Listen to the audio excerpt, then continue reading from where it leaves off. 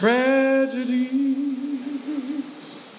are commonplace, all kinds of diseases, people are slipping away. The economy's down, people can't get no pay. But as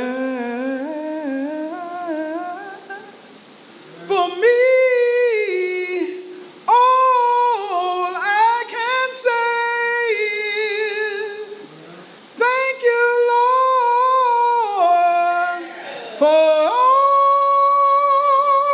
you've done for me. There's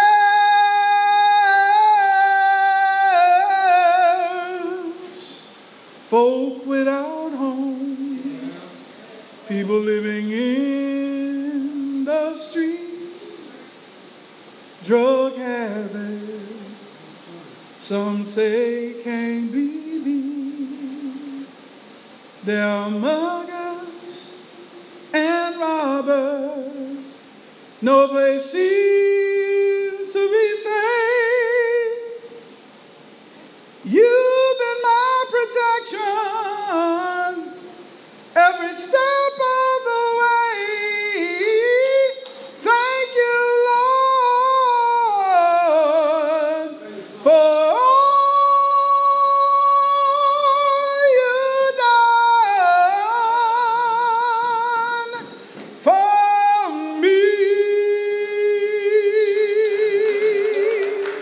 Praise the name of the Lord. Amen. Thank you, Lord, for all you have done for me. Saints of God, are you ready for the word? Amen. Let us turn to the first chapter of the book of Nehemiah. The first chapter of the book of Nehemiah.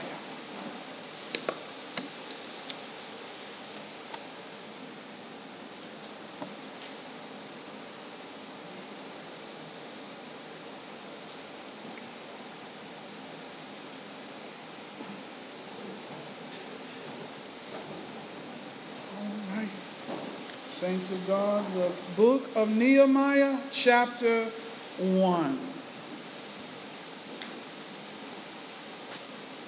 Starting at verse 1, you will find these words. The words of Nehemiah, the son of Hakaliah. It came to pass in the month of Chislev, in the 20th year, as I was in Shushan, the citadel, that Hananiah, one of my brethren, came with men from Judah. And I asked them concerning the Jews who had escaped, who had survived the captivity, and concerning Jerusalem. And they said to me, the survivors who are left from the captivity in the province are there in great distress and reproach. The wall of Jerusalem is also broken down, and its gates are burned with fire. So it was when I heard these words that I sat down and wept, and mourned for many days. I was fasting and praying before the God of heaven. Today, saints of God, I want to talk with you in a series of lessons on leadership that it all begins with prayer. That it all begins with prayer. You may be seated in the presence of the Lord. A couple of weeks ago, when we started this series, amen, we went back to the root of a problem that is now a reality in Judah at the time of the life of Nehemiah. We went back and we talked about how God said to Solomon, because he connected himself with idols and he brought in pagan gods, that God said, I will rip the kingdom from you. We went back to find out that it did not happen in Solomon's life, but it was on its way, just another generation away, in his son Rehoboam. Rehoboam was a difficult child, a child that would not listen to the elders' wisdom. So he made some tragic mistakes as it related to the kingdom of Israel, so tragic that it caused the kingdom to split. Not only did they split geographically, but they split relationally. No longer did the 12 tribes intermingle with one another in harmony, but now 10 were enemies of 2. It was a sad state because these are relatives, but they just can't get along. We find that in this separation, in this division, because that's how sin gets in, amen. Sin will start to build upon division, amen. That's why you must be careful, saints of God, to not be a divided church. Because in that division, Satan gets place. We were seeing in our Bible study lesson, amen, on Friday night, amen, in Ephesians chapter 4, around verse 27, amen, it says, do not give place to the devil. See, the devil gets a place when we hold on to something that's sinful. No matter what it is, amen, when it is sin and we hold on to it, it's like we open the door up and say, come on in, Satan, and have your way. Even if we think we're justified in it, if it's something that God has commanded us not to do, we cause a breach in our wall that the enemy can come on in. But we found that the kingdom's walls had been burned. Amen. And if you will be honest, and I'll be honest, our walls have been burned. Amen. There's some chinks, there's some spots, there's some areas that need to be repaired. Amen. And God is just the person to do it. But you know, God is a gentleman. He won't force anything on you. Amen. If you ask, then it shall be given. Amen. But if you don't ask, then God is not going to force himself on us. He says in another place, we have not because we ask not. But saints of God, we must realize this reality of our need for God, our need for the rebuilding of our walls that have been broken down. Every one of us are in a place where we have been victims of a sinful world. And we are not, if you will, inoculated from this world. We are not those who do not end up with collateral damage from the things that go on in this world. Some of us have gone through relationship separation, divorce, amen. We have been mistreated, amen. We have been looked over, we've been marginalized, we've been dejected, we've been cussed at, we've been fussed at, we've been stolen from. Some of us may have lost loved ones to death through murder. There's a lot of reasons why we're damaged, amen. There's a lot of reasons, but God is here as that wonderful and miraculous healer that's able to fix them places where we have been broken. Even though Israel at this point is in dire situations, amen, God has also prophesied that the northern kingdom, amen, will be no more. By 722 BC, the Assyrians had come in and destroyed them, had plucked them out like splinters and moved them from place to place, and then inserted folks from other nations so that that nation would have its identity no more. But at that time, down in the southern kingdom, some snickered. They were happy that they survived that very catastrophic event of the Israelis above, but they believed they were saved because there was something better about them than it was about the northern kingdom. But God sent his prophets once again and prophesied to them and let them know, no, you're not any better than Israel. You're not any better than the northern kingdom. You are just saved because of my grace. I have showed you it wasn't by your weapons, but it was by my power. And saints of God, if we are in any place, living any place of comfort, any place of security, it's not because of us, but it's all because of God. The biggest mistake we can ever make is to start reading our own clippings and to start to believe that we're doing something on our own. Because without God, John chapter 15 verse 5 says we can do nothing. And when he says nothing, he means absolutely nothing. Amen. If it was not for God, every time we breathe in and breathe out, it'd all be over. Amen. It don't start at the big things. It starts at the small. But it starts at the fundamental things that life is built on. Because the Bible says, back in Genesis, it says that when God formed man, he breathed the breath of life into his nostrils. It's by God's resources that our life exists. Christ is our life. So in this dismay, in this discord, now the nation of Israel in the northern kingdom has been destroyed in 722 BC. But right by the time that they thought things were going all right, they went along for another 100 years. And before they know it, in 586 BC, here comes the Babylonians. Here comes the Babylonians to carry off the tribes of Judah and Benjamin as well into captivity. The Bible says their walls were burned, that the temple was torn down. Destruction was everywhere. We also find out from the book of Daniel that they took the choice people from Jerusalem, took the choice people from Judah, because if you remember, you Bible studies, in Daniel, it talks about Daniel himself, which was one of the choice, also Meshach, Shadrach, and Abednego. But it also talks about how Nebuchadnezzar took the choice ones and tried to feed them the king's meat.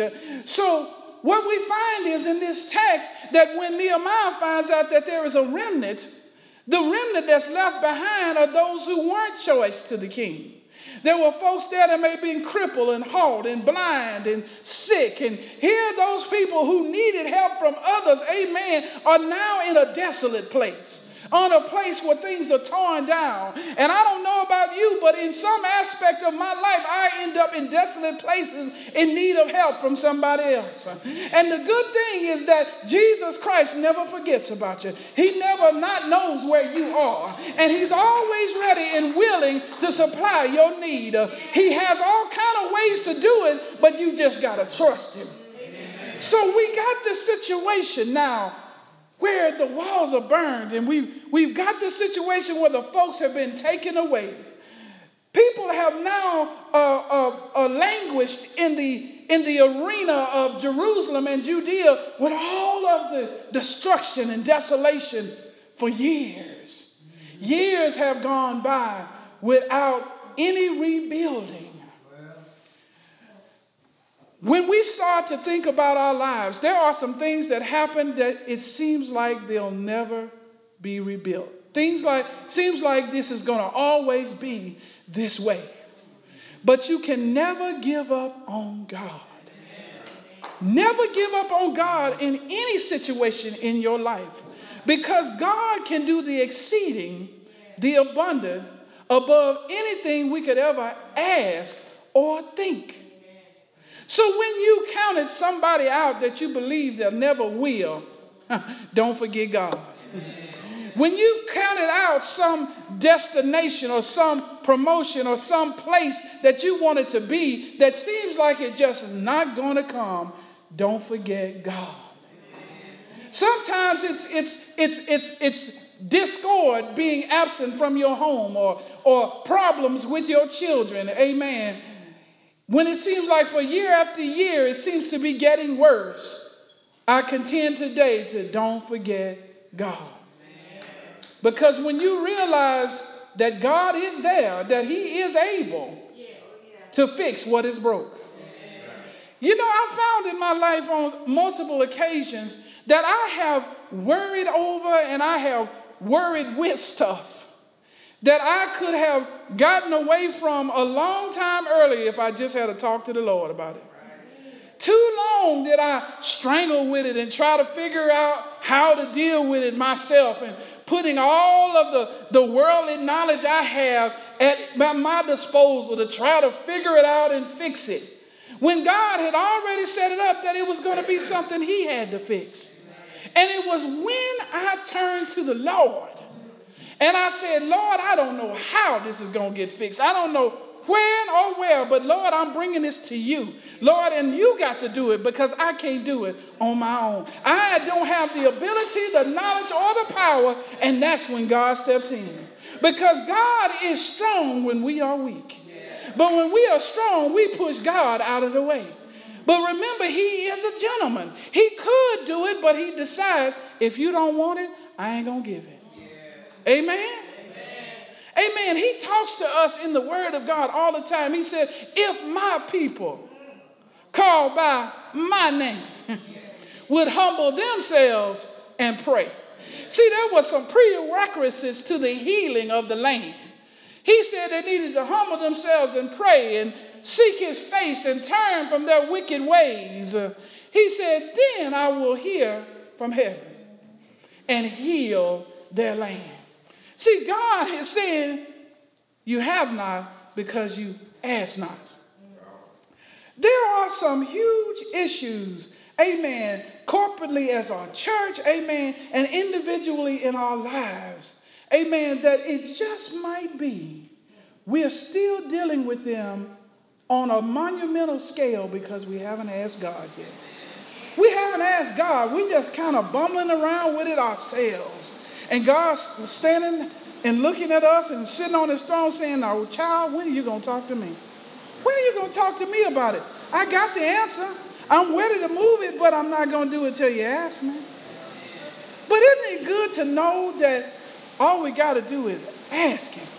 We don't have to come with no 5-year business plan, amen. We don't have to come with the totality of our 401ks and our savings accounts. We don't have to come with our mortgage. We don't have to come and get a title deed loan or nothing like that. All we got to do is ask the Lord.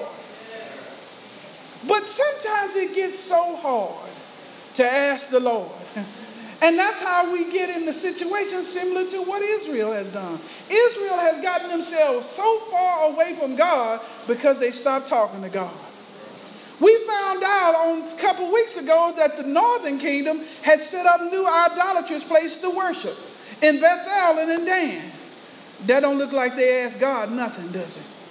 But Judah wasn't all that much better. Hey, they were still in Jerusalem, but they had prostitutes on the backside of the temple. But they snickered at Israel, amen, but they were treacherous Judah. So any of us at any one time can be out of the will of God. So we have no reason to look down our nose at anybody else, amen. And that's part of being a leader. Reason why I say this is because Nehemiah was such a leader. And here's a leader that we can learn about leadership. In the midst of times that try men's souls, that we are equipped just like Nehemiah to take on the task. Because one of the things that Nehemiah does for us is take off a lot of the excuses that we might have. Sometimes we might have excuses like this. Well, I'm not a prophet. I'm not an Elijah. I'm not a Jeremiah. Well, neither was Nehemiah. Nowhere in this book will you find that he was a prophet. Nowhere in this book that you'll find that he's an apostle. No, he's a believer. He's trusting in God. So it lets us know that he's just like all of us. No special gifting, except he's gifted by God. And I want to tell every one of you in this place that you are all gifted by God. Every one of us has at least one gift that God has given us to carry out the purpose that he has for us in our lives. He's called us out and set us on a purpose in life to make a difference in at least one other person's life. Amen? And that's leadership. Sometimes we can believe that leadership is relegated or is set aside for just the associate ministers, the pastors, maybe even the ministry heads. But I contend with you today that leadership goes to every baptized, born-again believer. Nehemiah wasn't some priest in Jerusalem. Nehemiah wasn't some auxiliary leader at the Jerusalem temple. Guess what Nehemiah was? Nehemiah was in a pagan land. When you look at the text, it says, the words of Nehemiah, the son of Hakaliah, it came to pass in the month of Chislev, in the 20th year, I was in Shushan, the citadel. Now, let me unpack this a bit for you. First of all, it is the month of Chislev. On our calendar, that would equate to December. So it's wintertime. It's wintertime, it's cold and it's frosty. Amen? And it's in the 20th year. The 20th year of what? The 20th year of the reign of Artaxerxes of Persia. He says, I'm at Shushan, the citadel. He's at the king's palace. Here is a Jew that's 800 miles away from Jerusalem. 800 miles away from his homeland in Persia at the palace of the Persian king. And it's the 20th year of the reign of that king. Nehemiah has every reason to say, well, I heard about what happened down in Jerusalem. Okay, but what can I do? I'm here at the palace. Let me keep doing what I do. Let me keep doing what my job is here and deal with the things of Persia, because I can't do nothing for Jerusalem. But that's not what this leader did he? Let's look at the text. It says that Hananiah, one of my brethren, Hananiah being one of his actual biological siblings, amen, came with the men of Judah, and I asked them concerning the Jews who had escaped, who had survived the captivity, and concerning Jerusalem. Let me bring some other points up about what's going on here. We see that Nehemiah had already heard of the destruction at Jerusalem. He'd already heard about the exile. He already heard about what went on at Jerusalem. He knows that the Babylonians had now captured his brethren, if you will, the Judeans. He knows about this. Amen. But he could have turned a blind eye. He could have said, yeah, I know about it, but that's all I want to know. Because if I have to ask anything, then that's going to put something on my plate. If I really start to ask about it now, I've got responsibility. See, sometimes we may put a blinded eye to stuff because we really don't want to get involved. We know it's going to be heavy. We know it's going to be hard. So we kind of hear about it, but we don't want to talk too much about it or inquire too much on it, because that puts responsibility on our plates. But I contend with you again, that because we are baptized, born-again believers of Jesus Christ, the responsibility is there anyway. From the very beginning, God has left us here to be ambassadors to a dark and dismal world. He's left us to be tour guides to allow folks to realize what it means to be a child of God. And sometimes that work of leading is a dangerous and dirty thing. Sometimes it ain't no fun, amen. But he didn't leave us for fun. You think it was fun that Jesus Christ died on the cross? Do you think it was fun when his own disciples turned against him? Do you think it was fun when they whipped him all night long? No, it wasn't, but it was necessary. And God leaves us here in the muck and mire of this present world to be ambassadors, to be tour guides, to get dirty because it's necessary. So Nehemiah inquires of what's going on in Jerusalem. And he gets the bad news that that the ones that remain are in great distress and reproach. Folk laughing at them and talking about them, amen. And they are there and they don't know what to do. They're in great distress. I can imagine those who are sick and blind and all, those who were left behind that didn't have the choice skills that Nebuchadnezzar took off to Babylon. They don't have hammers. They don't have the stuff they need to try to rebuild. They don't have resources. And folks laughing at them and saying, look at them. Look at them bumbling idiots out there. It's better you than me. They just talking about them, taunting them, and they can do nothing about it. But here comes a leader. Here comes one man who inquires about the ills of a people.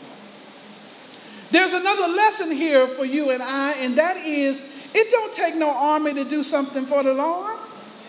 It just takes one of us who says, you know what? This is an issue that needs to be dealt with, and by the power of the Lord, I'm going to do what I can to make a difference. I don't believe Nehemiah knew all of what was going to happen in his work with Jerusalem at this point. All he knew at this point that his people were in distress.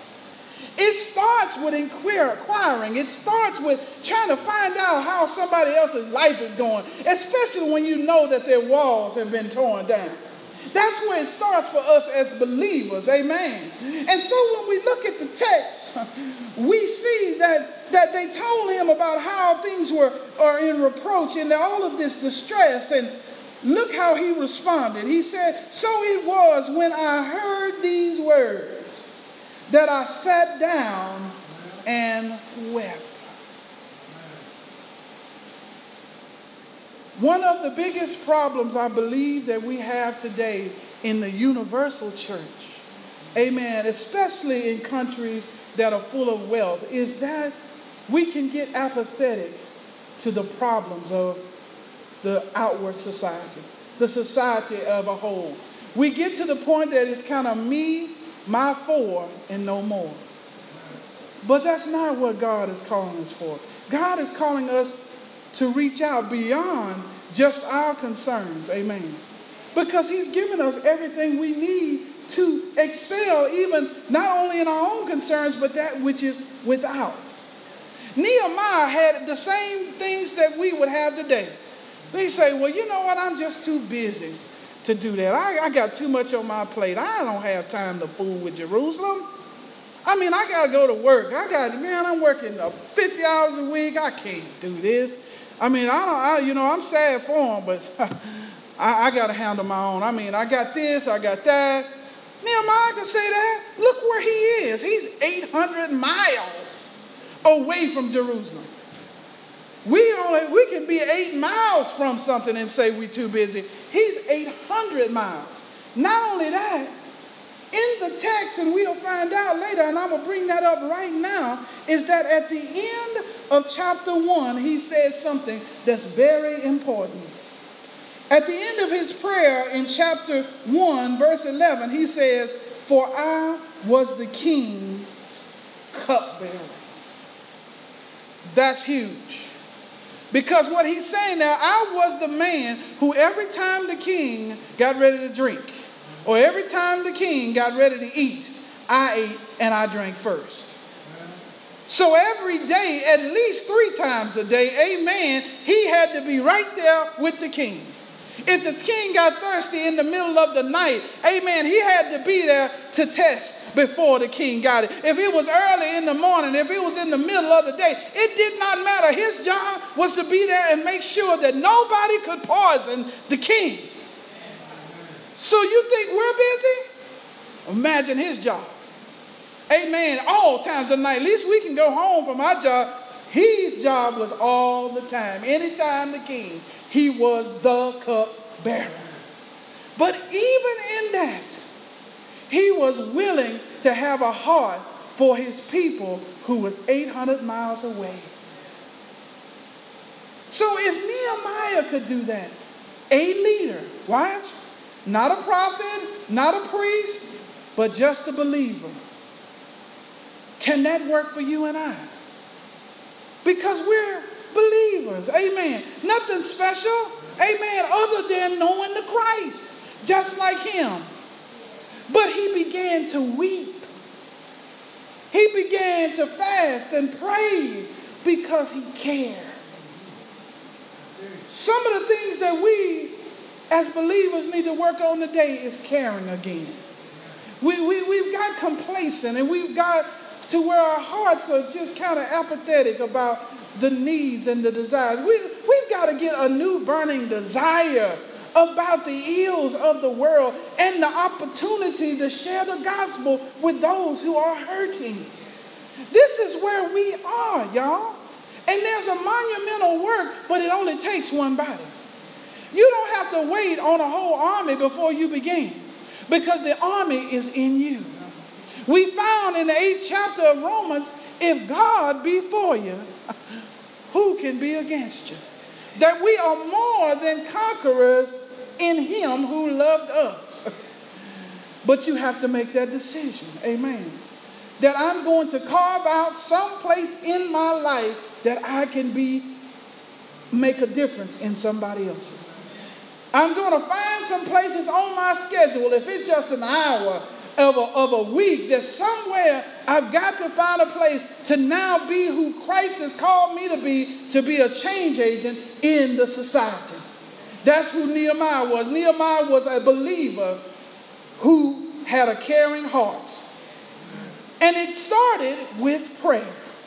This chapter, as we study this a little more, we find that he prayed to God about the ills and what was needed. Amen. He dealt with his own infirmities. He dealt with his own sinfulness and the sinfulness of his fathers and of his people to get ready to be in a position to receive instruction from the Lord so that he could find out what it is he needs to do to make a difference.